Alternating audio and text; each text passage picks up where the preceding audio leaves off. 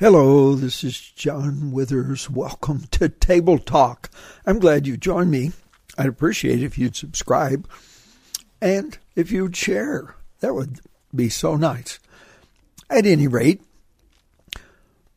if the content is not satisfactory, then I understand you not subscribing or sharing. However, today I want to talk with you about the gathering. Not long ago, I was talking to a person, and I just casually asked, are you involved in a gathering, a Christian gathering? And the person responded, I don't know. I'm in between churches. And I said, well, I didn't ask you about institutional church. I asked you if you're involved in a gathering of Christians. And I explained that I am involved in many gatherings of Christians, one of which is a institutional church that I love and I'm a part of, and I love my pastor. But it's probably, much of the time, the least compelling because Jesus said, where two or three are gathered in my name, there am I in the midst of them. So my favorite gatherings are just two of us. When we interact with vulnerability and transparency and deal with issues in a very meaningful way rather than in a theoretical or shallow way. So I'm a fan of the small gathering, other than my congregation that I'm a part of, which is small, of around 40 people, so it's very small anyway, but much larger than what would be referred to as a small group. But I'm in a number of groups, the largest of which is 5.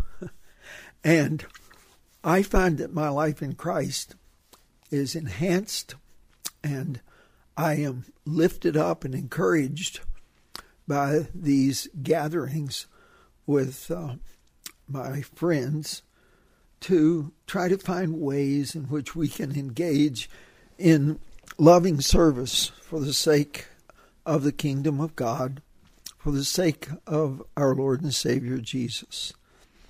So I don't mean to diminish the value of a larger group, but the reality is the smaller the group, the greater the impact of the individuals who are part of that group, because our interaction in a meaningful way makes it possible for us to be more effective in the dissemination of the good news about Jesus. So let me ask you the question, are you involved in a gathering? Are you involved in a gathering small enough that you can be honest, that you can ask for prayer in a very specific, difficult way, as opposed to a generic or worse, a silent request, which happens in institutional settings a great deal, and even in small groups if they're very big and the trust level has not been established. Whenever you're a part of a fellowship of believers in Jesus as Lord and Savior, as one through whom the kingdom is coming on earth as in heaven, and one who wants to work through us for the spread of his rule on earth, his kingdom. Whenever you're involved with a group of people who are passionate about their love for him and being loved by him, you are in the greatest position of all to be impactful yourself in your own circle of influence. You see, many of the instructions in the letters of the New Testament are about encouragement and upbuilding and helping us become better at being like Jesus. And we need to be in a context where that's really happening. Now, if you're in a gathering of 5,000 and that's really happening for you, I think that's wonderful. I believe it's more likely to happen for the average person, 1-to-1 or a group of 3 or 4 or 5, probably at most 6, meeting together very regularly, probably weekly, or even more often for social purposes beyond our intentional times together where we're sharing about life with Jesus. Friend, I really want you to have a great life. The word church means called out ones together. It can just be 2 of the called out ones together.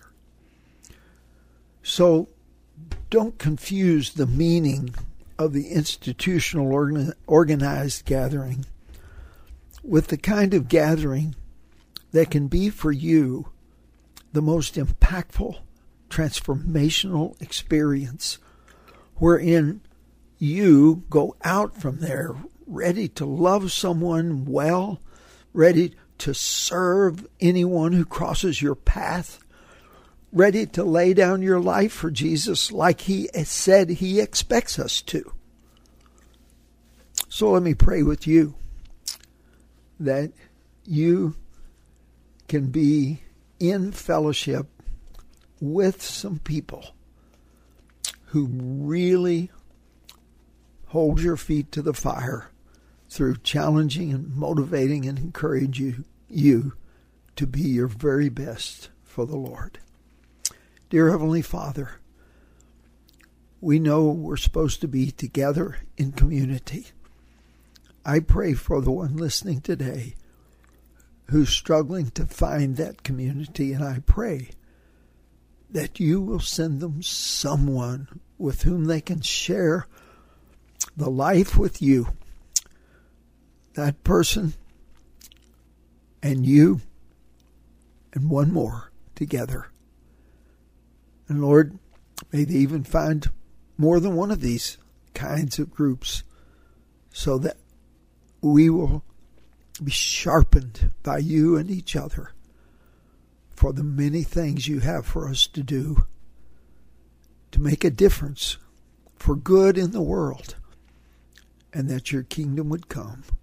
We pray this in your name, Lord Jesus. Amen.